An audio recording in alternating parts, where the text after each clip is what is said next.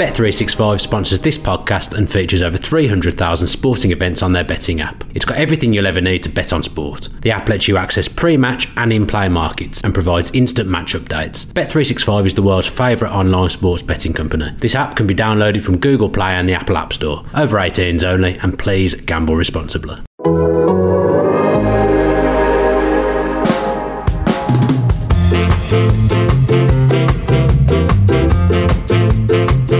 Your first full season in the Premier League of playing most weeks, and then because it wasn't a great season for Villa, Graham Taylor, who gave you your chance, who I imagine was excellent with you, he ended up leaving the club.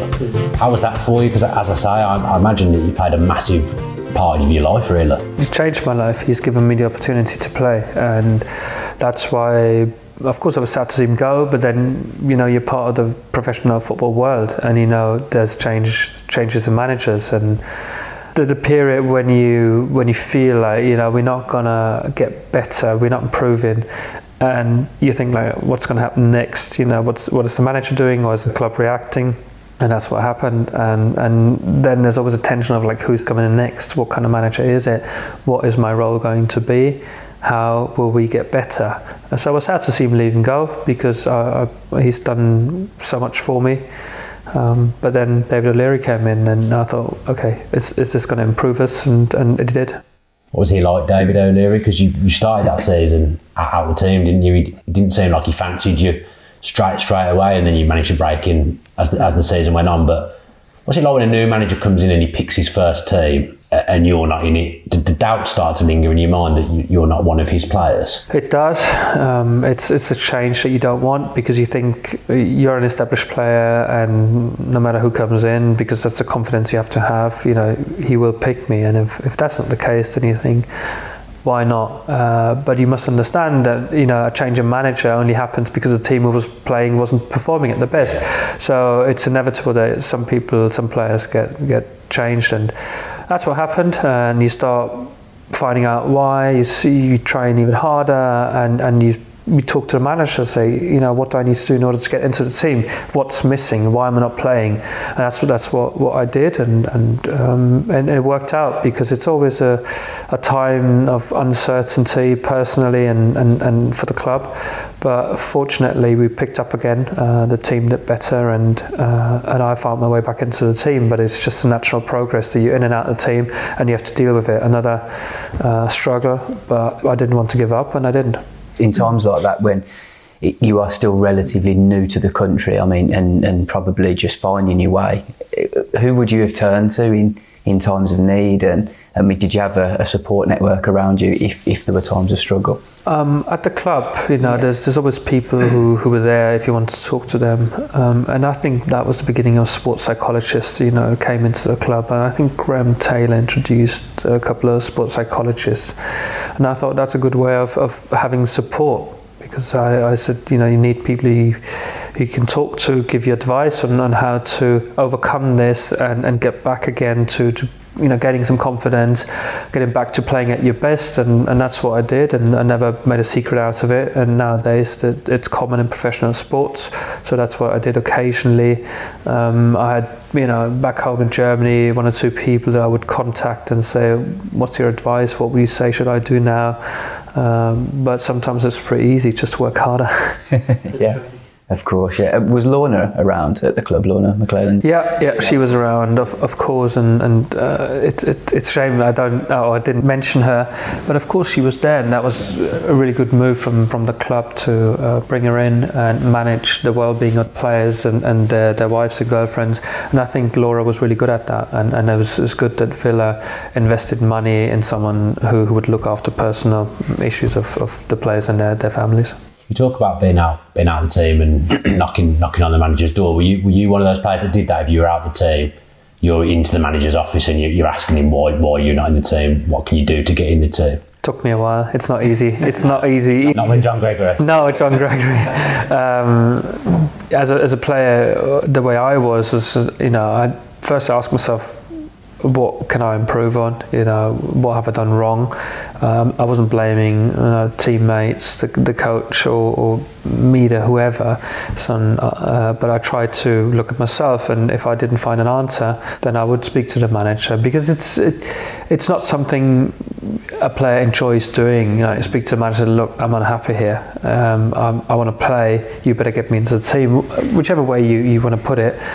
So it took me a while to then walk up to the manager and ask him, because if the situation doesn't change, I've experienced a conversation can change the situation. It's that simple, because if you don't talk to the manager, you might be thinking you're happy with being on the bench. There are players that you think they don't care too much, they've got a good contract, they don't even need to play, they're happy just training throughout the week, and they don't have the will to play. So you have to remind the manager, look, it's fine, I respect your decision not to play me, but there is a point where I say, I want to play football, and you're not going to have an easy game with me putting me on the bench, or not even putting me on the bench. I want to play, and that's what sometimes needs to be clear. Can you remember the very first time you did that? Did you have to build yourself up to sort of to go in there, and presumably would it have been under David O'Leary? I can't remember a conversation I had with him. I remember later on, because I was still very young, and I didn't have the confidence that I have now. But at Stuttgart, the first time I was out of the team, I did walk up to the manager and said, look, I think I'm playing out of position, I want to play. And the reaction wasn't very positive. So I thought, maybe I'm not going to do that again in the future. Short term, it wasn't a positive reaction, but medium term, it was the best thing I could have done. But I think with David O'Leary, we had conversations, but it's the usual one you have at the training ground, and he pulls you aside and said, look, if the crowd screams shoot, don't shoot. Don't do that. You don't always have to shoot when they want you to shoot. And he said, just pass it. They're all expecting you, so don't react to the crowd. I remember him saying that to me. So those conversations on the pitch, and the training pitch, because you have time and just little information that helps. Does it change your mentality in training when you're out of the team? You want to work harder in training to get back in? Because I spoke to Stilian Petrov last year, and he was saying when he was out of the team, he would train even harder, try and be an example to everyone. This is what you do when you're out of the team. Were you one of those players that you wouldn't sulk? You'd work 10 times harder on the training pitch? That was me. That was the only thing I had. I'd say I was talented, but there was some players who were more talented than I was. And I did believe in the improvement by training harder, spending extra time on the pitch, and the session's over, you'd still be out on the pitch and do the things you can do by yourself if you don't find another player who trains with you, do set pieces, and I've really benefited from it. Then later on, what I've noticed is a lot of players who want to do extra, they end up going to the gym, which can help, but you can do too much in a gym. Just, you're unhappy, you want to do more, but you're not doing the right thing. You go to the gym and you build up your muscle, but does it really help you? Not always. So I'd say you become a better player by working more on the pitch in general. Gym's good, but I'd say stay on the pitch. What is it that I need to improve on? Is it my passing? Is it set pieces? Something that you can do, or maybe do some extra runs because you want to be fitter than everybody else. And I was that sort of player who tried, who did extra training, not every day, but I think I did my fair bit. So you worked hard, you got yourself back in the team. We didn't have the best of starts under O'Leary, but then in January we brought in a little magician on the right hand side, which seemed to turn it around for us a little bit, because I don't think we had a natural right winger at the club at the time. What was Nobby Solano like when he came in? Because we just went on a great run when he came in, didn't we? He was a very good football player. Probably the opposite to me when it comes to effort you put in training. Really, one of those. But that's not a bad thing. You can't have 20 players who work extra every day. Okay, that's no good. You need those players who make a difference because they see something not everybody else sees. They do something unexpected. Paul Merson was the first one, because he was doing things that say, if you think about it, you would never do it. But he didn't think about it, he just did it, and it worked out. And you think, wow, I would have never done that, because I thought about it realistically, it's not going to happen. He just did it. Nobby Solano the same, he played some passes that almost were impossible, but he just thought, I'd do it. Not always they reached his teammate, but at times you realise, this guy is really, really good at what he's doing. Sometimes you have to make some runs for him because he doesn't track back, but also the South American mentality. He's someone fun to be with. He's in the dressing room, always good atmosphere. You know, I'm not sure whether he played or listened to music, but in general, it's like he wants to be with family. He always got a smile on his face, and it's just a funny guy. Just going to ask you about some of the opponents that you've played against, and I mean, were there any? I suppose it's a question you've been asked many times. Who was the toughest opponent you played against? Who was the best opponent you played against? But who would maybe be the weirdest opponent you played against? I mean, was there ever any strange things that happened to you on the field that you can particularly remember? No, there's so many, but it's thankfully you ask a question that's not been asked before. I don't have an answer to it, because you always think in those categories who was the best, who was the worst, and just whatever. Weirdest player. And this is dangerous. I'm not going to say a name now, because you just name one, you pick one. I have one in my mind, but all I can say is the name has been mentioned in this conversation already. Oh, really? Yeah. Right, okay. You have to go back. Again, I don't like having to keep coming back to it, but they played such a big part in your career. But we played Birmingham City at Villa Park. Don't tell me I scored again. He scored again. He scored again. So I must have been a very good player then. A few good goals in your collection. This one of the best, but ultimately the game ends in a bit of hurt again. So you scored the goal that puts us 2-0 up against Birmingham City. We're absolutely flying. Great goal. You go running into the Villa fans. You're one of our own by that point.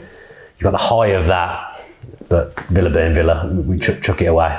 2-2 in I think the 97th or 98th minute. Stern John scores for Birmingham. What was that whole experience like? I had family over. I know it was a lunchtime kickoff. It was, I don't know, the atmosphere itself was that was weird, the atmosphere, but great the way it started. And when I scored the second goal, we talk again about special moments in your career. So I scored the winning goal against West Brom. You think, how can you top that? How can it get better than that? So of course you've got to score against Birmingham City at home in front of the whole tent.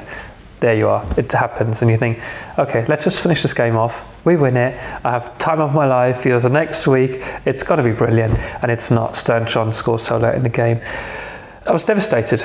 I really was, because that makes such a difference in the way we look back on the game. We could talk about the great memories all day long, but the game ended 2-2, and it's just a draw, and people go home unhappy. And I, as I said, had family over, and you're thinking, what am I going to do now? Should I be happy because I scored a goal? Should I be devastated because we only got a draw? I mean, we didn't lose. And those are the mixed feelings. You don't know how to deal with them, because it started so well, and then you end up saying, well, only a point, we should have won. And I don't spend too much time talking about the game. A little bit of a bogey team, bit annoying that suddenly your local rivals you haven't played for years, they suddenly become a team that you can't beat. That can't be many things more frustrating than that. I mean, it wasn't for me anyway. I know later on it changed, the fortunes changed, and it's really good for the club that it's changed now from distance, and good to know that Villa is able to beat Birmingham City on a regular basis, and that's what happened when I left. And I was relieved to see that, because I know how the fans feel about it, everything they're going through, and that they would go into Derby game thinking we're going to win. Is that what it was? Because I was going to ask you, what was it that suddenly made them so hard for us to play against? What was it that they had that we didn't at that time? I don't know what it did for them, but that's what it was like. You thought we had a bigger team, and yet we go into the game thinking they have something at their end that they believed, they cannot beat us. When you have that strength, that inner belief, these things happen, and that's what you have to accept. We tried as hard as possible, and yet we didn't come away with a win. But as I said, it took a bit of time, and then everybody knew who the best team in the city was. No one really talks about it, but we're actually really close to getting Champions League football. That says it's not something that often gets discussed, but we weren't too far away from finishing fourth that season. I think even on the last day of the season, possibly we could have still finished fourth if we'd have won. We ended up finishing sixth, which was a great first season for David O'Leary. But were you starting to think about, and were the players starting to think about perhaps qualifying for the Champions League at that point? European football, yeah. We're thinking about it, but what I remember was just the spring period when we were on a good run. how good you feel about how great it is to be a football player playing for a club like Villa when things are going well. It's like, okay, you want to be together, you want to be at the training ground, you want to be with the teammates and say, you know, you hang out, you just love what you're doing, and that's not the norm. As a football player, you experience that, but you hope that it continues and it lasts for a long time. But that second half of the season where we're just going in and you feel like, you know, it takes a lot to beat us and we could achieve something here like playing European football. I mean, I can't say now whether we were that close to Champions League, but you know that better. You know, looking back, you know, where we were close to getting relegated, you think this is what football is about, this is what I want to experience, this is why I'm here. And it's a shame because we didn't even qualify for Europa League, for Europa Cup. And it's say typical Villa, it wasn't our fault. Okay, we qualify. You know, just seem to always be in luck. Yeah, just unfortunate. But to have finished the season strongly helps to say we're in the right way. Next season, here we go.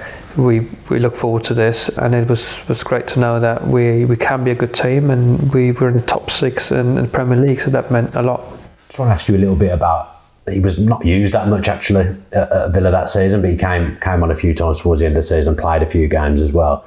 Peter Crouch, what was he like to be around and play? Because he's like a phenomenon now. Like after his football career, everyone loves him. He's like a massive celebrity now. He got his own podcast, really, really funny. But what was he like when he was at Villa? Because he was very young at his time at Villa.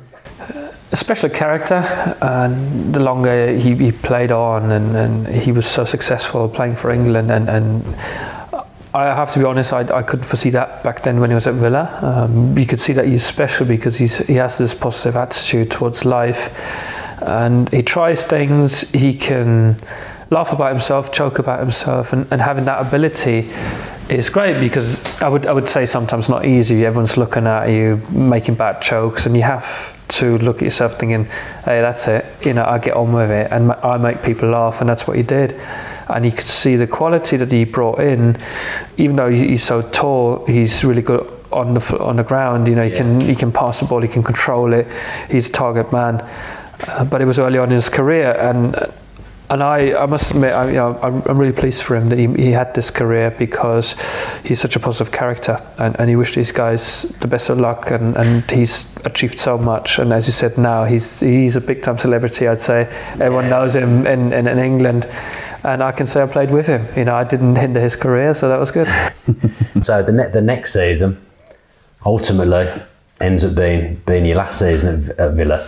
Did you go into that pre-season thinking that it might be, or were you just focused on things have gone well in the previous season, looking at maybe getting another contract? Were you aware that summer that it would end up being your last? No, not that early in the season. You know, you've got a year left on your contract, and you think, well, I want to prove that I'm good enough to get offered a new contract. So that wasn't on my mind, but the season kicks off, and you sort of wait for the club to say, well, what's going to happen? You know, should we stay on? I was so happy. You know, my life was great. You know, I enjoyed the people I was with, and I loved it at the club. And then you think, what does the future hold for you? And of course, I was ambitious and say, I want to win trophies. I want to play for the national team, and all those things come together. But I wasn't quite sure whether I would go somewhere else. I was so happy at Villa that I could have definitely imagined to stay on, but it didn't happen at the beginning of the season. So throughout the season, it turned out to be this could be a way out, or maybe I have to look somewhere else, because also you get the feeling, does the manager really like you? Does he fight for you? Or does he say, you're a good player, you're a good guy, but if you have another opportunity, I think it's great for your career. So even let you get into the position of having 1 year left on your contract seems very naive from the club, because they've obviously ended up losing an asset they would have got a good fee for, at the very least, for nothing. Yeah. So were you surprised they hadn't come to you and said, look, you've got 1 year left on your contract, we want to tie you up? Well, it's just because I thought David O'Leary was thinking that way, saying Thomas is a good young player, but if his contract's up, we'll find another player. And maybe he didn't fight hard enough. Nothing against him. It was just the end bit wasn't very nice. But He had me there, but he wasn't really determined that I would become such a good player, maybe for the club, that it's worth signing me, offering me a new contract. But that's fine, because at the same time Stuttgart approached me early in 2005 and said they were interested, and then suddenly, this is an option, big club in Germany. I would have loved to stay in England, of course, at Villa, and if not at Villa, then somewhere else. But the offer from Stuttgart looked really tempting. And I talked to the manager, Matthias Sammer, back then. I thought, he really likes you. That's what you want as a player. You want a manager to speak to, say, you're the player I want. You play in centre midfield, and you're the guy that I'm signing, and you're my number one in midfield. And David O'Leary didn't say that to me, and I didn't feel it, which is fine. I gave my best until the end of the season, and then we parted ways. But maybe the club could have made a bit of money here. You made your debut at the start of that season for Germany, whilst you were at Villa. Did you feel that like you'd been waiting for that international call-up? Did you feel maybe you could have come before, or were you thinking, no, this is the right time, this is my time now? That happened because Jürgen Klinsmann took over as the Germany manager. Before Jürgen Klinsmann, I wasn't on the radar because Rudi Völler didn't look into the Premier League. He used to play at Serie A, at Roma, so he focused on the Bundesliga and maybe Serie A, for example, German players, but I don't know if there were any there. So his main focus wasn't on the Premier League. Jürgen Klinsmann, completely different. He used to play in the Premier League, other leagues in Europe, and he admired young people who would have the courage to go abroad and break into the first team and play in the Premier League. Back then, like now, is the best league in the world, I would say, and the most attractive league in the world. And I was playing at one of the big clubs in that league, so that's why he called me up. And ever since, I played for the national team, with some exceptions or a few exceptions. And I thought, well, I'm a full international. I've played my first few games, and the current club is not that keen to keeping you. Yeah, and plus, I knew the World Cup in Germany was coming 2006, and of course you tell yourselves, like, well, if I play in the Bundesliga, I'm being seen every week, it probably improves my opportunities to be a regular in the national team. What was the setup like with the German national team compared to Villa, and did you enjoy going on international duty more than being at Villa or your domestic? Not more, it's a different experience. So, I enjoyed playing for Villa, and then when those breaks came, you play for your national team. I'd call it the biggest honour in your playing career. You go there, German national team, high expectations, high hopes, the World Cup's coming up in your own country, and you feel like this is the next step in my career, ultimate goal, playing for your country, I'm there. So I went there, and I remember they were really good times because they tried so hard to form us into a great group, very good team. And then I would go back to Villa, and I knew what I had there, that was my home from home, to say I enjoy being here. So both worlds I loved, and I thought, this is what I want to do. Did you ever get any stick off the English lads for being German? Because there's always the English-German sort of divide and a bit of banter going around.